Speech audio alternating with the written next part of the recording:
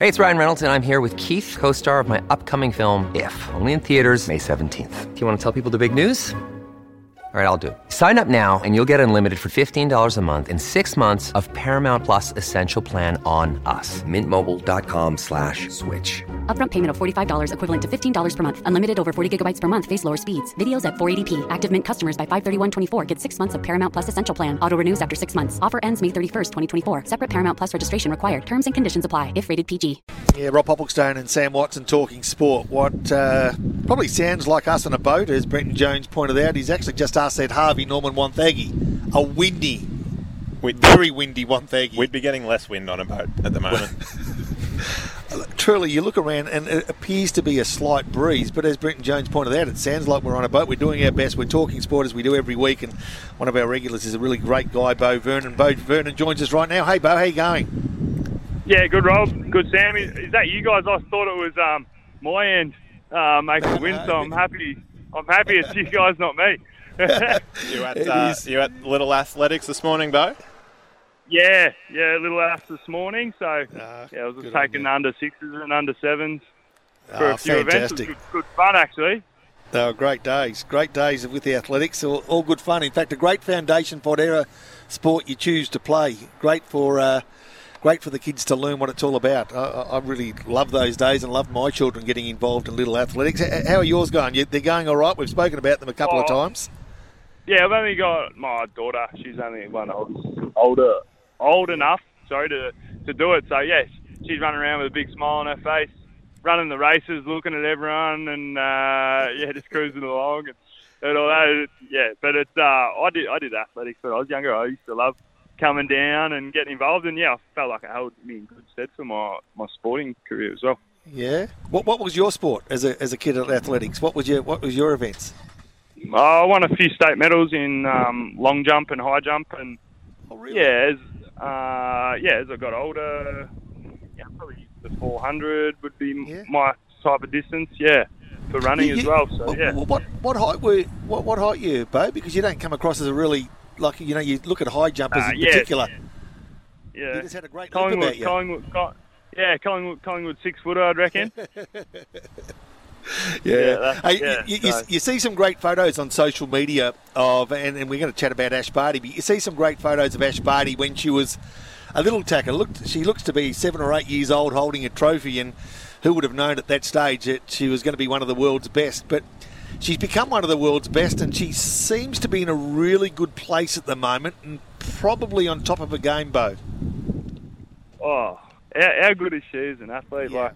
This is a role model to younger kids coming through, but just the general population itself, like how she conducts herself, how she holds herself, and I know she does a bit with Ben Crowe, and I'm not sure if you guys are too familiar with Ben Crowe, but he works with her and Dylan Alcott, Trent Cotchin, Richmond Footy Club, and some really good athletes that the big thing is like human being before human doing. So who you are as a person is far more important than what you achieve in your life. I just really, and Ash Barty comes across like that. It's just more important about who she is as a person. And obviously she wants to go well with her tennis and do well there, and she trains extremely hard for that, but it doesn't define her as a person. And I think it's similar to, say local level. Just because you're one of the best players doesn't mean you're a great bloke. And I think that being a great person is far more important than how good you are at certain things or what you achieve. Now, to a regular sports fan, a mindset coach would sound pretty baffling, I would have thought. Beau, can you give us an insight into what somebody like Ben Crowe would do with Ash Barty in terms of coaching? Yeah, well, I think it'd be just talking about who she is as a person, who she wants to be, where she wants to get to, and then how do you get there, but then also just embracing her for who she is and not needing to be someone else. I know one of these things is embrace your weird, and like who you are as a person. And I think certain things like that. I've actually just signed up to one of his courses which I'm looking to do. Now I haven't actually started. I only signed up, a couple of days ago, and I'm being a bit busy with work. So, I'll look to start that over the next couple of days, and, really looking forward to it, actually.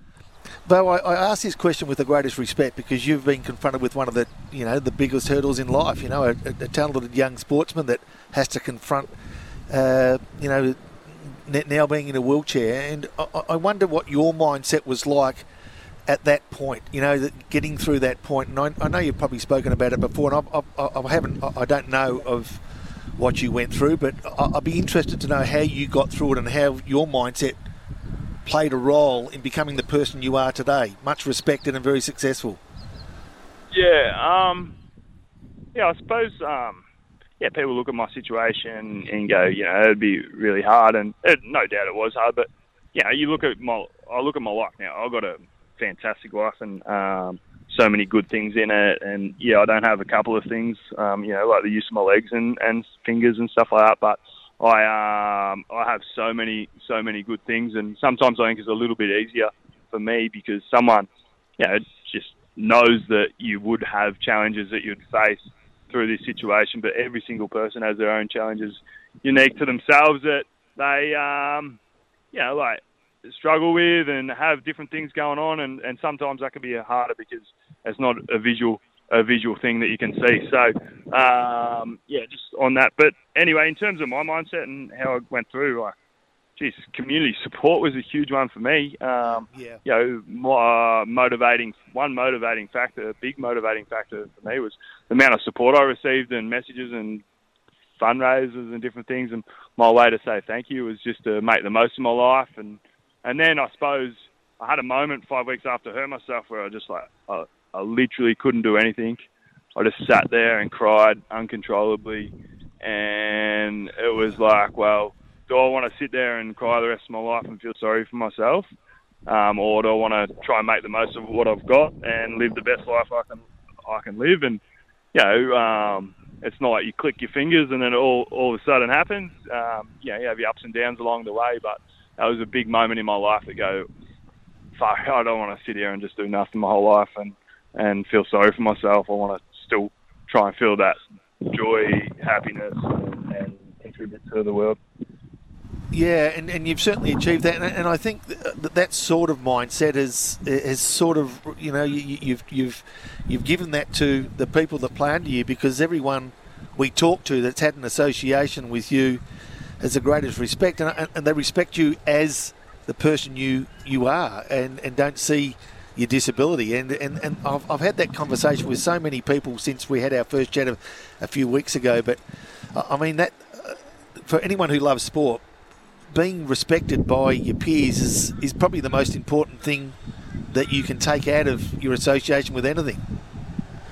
Oh, yeah, 100%. Yeah, respect is so important, and very fortunate, like whether it be at Leongatha or Phillip Island, had great people involved at the club, and I don't know, it's just we're good communities and great people, and it's good places to be around, and it's pretty easy to coach when you got that. So, but in terms of my situation, a lot of people quite often ask, well, what are the difficulties of coaching in a wheelchair? And I think the number one thing in coaching is relationships and that respect and different things there. So I find it actually easier coaching in a wheelchair than if I wasn't, because I feel like I've got that respect off people through going through what me and my family have had to go through the quadriplegia and stuff like that.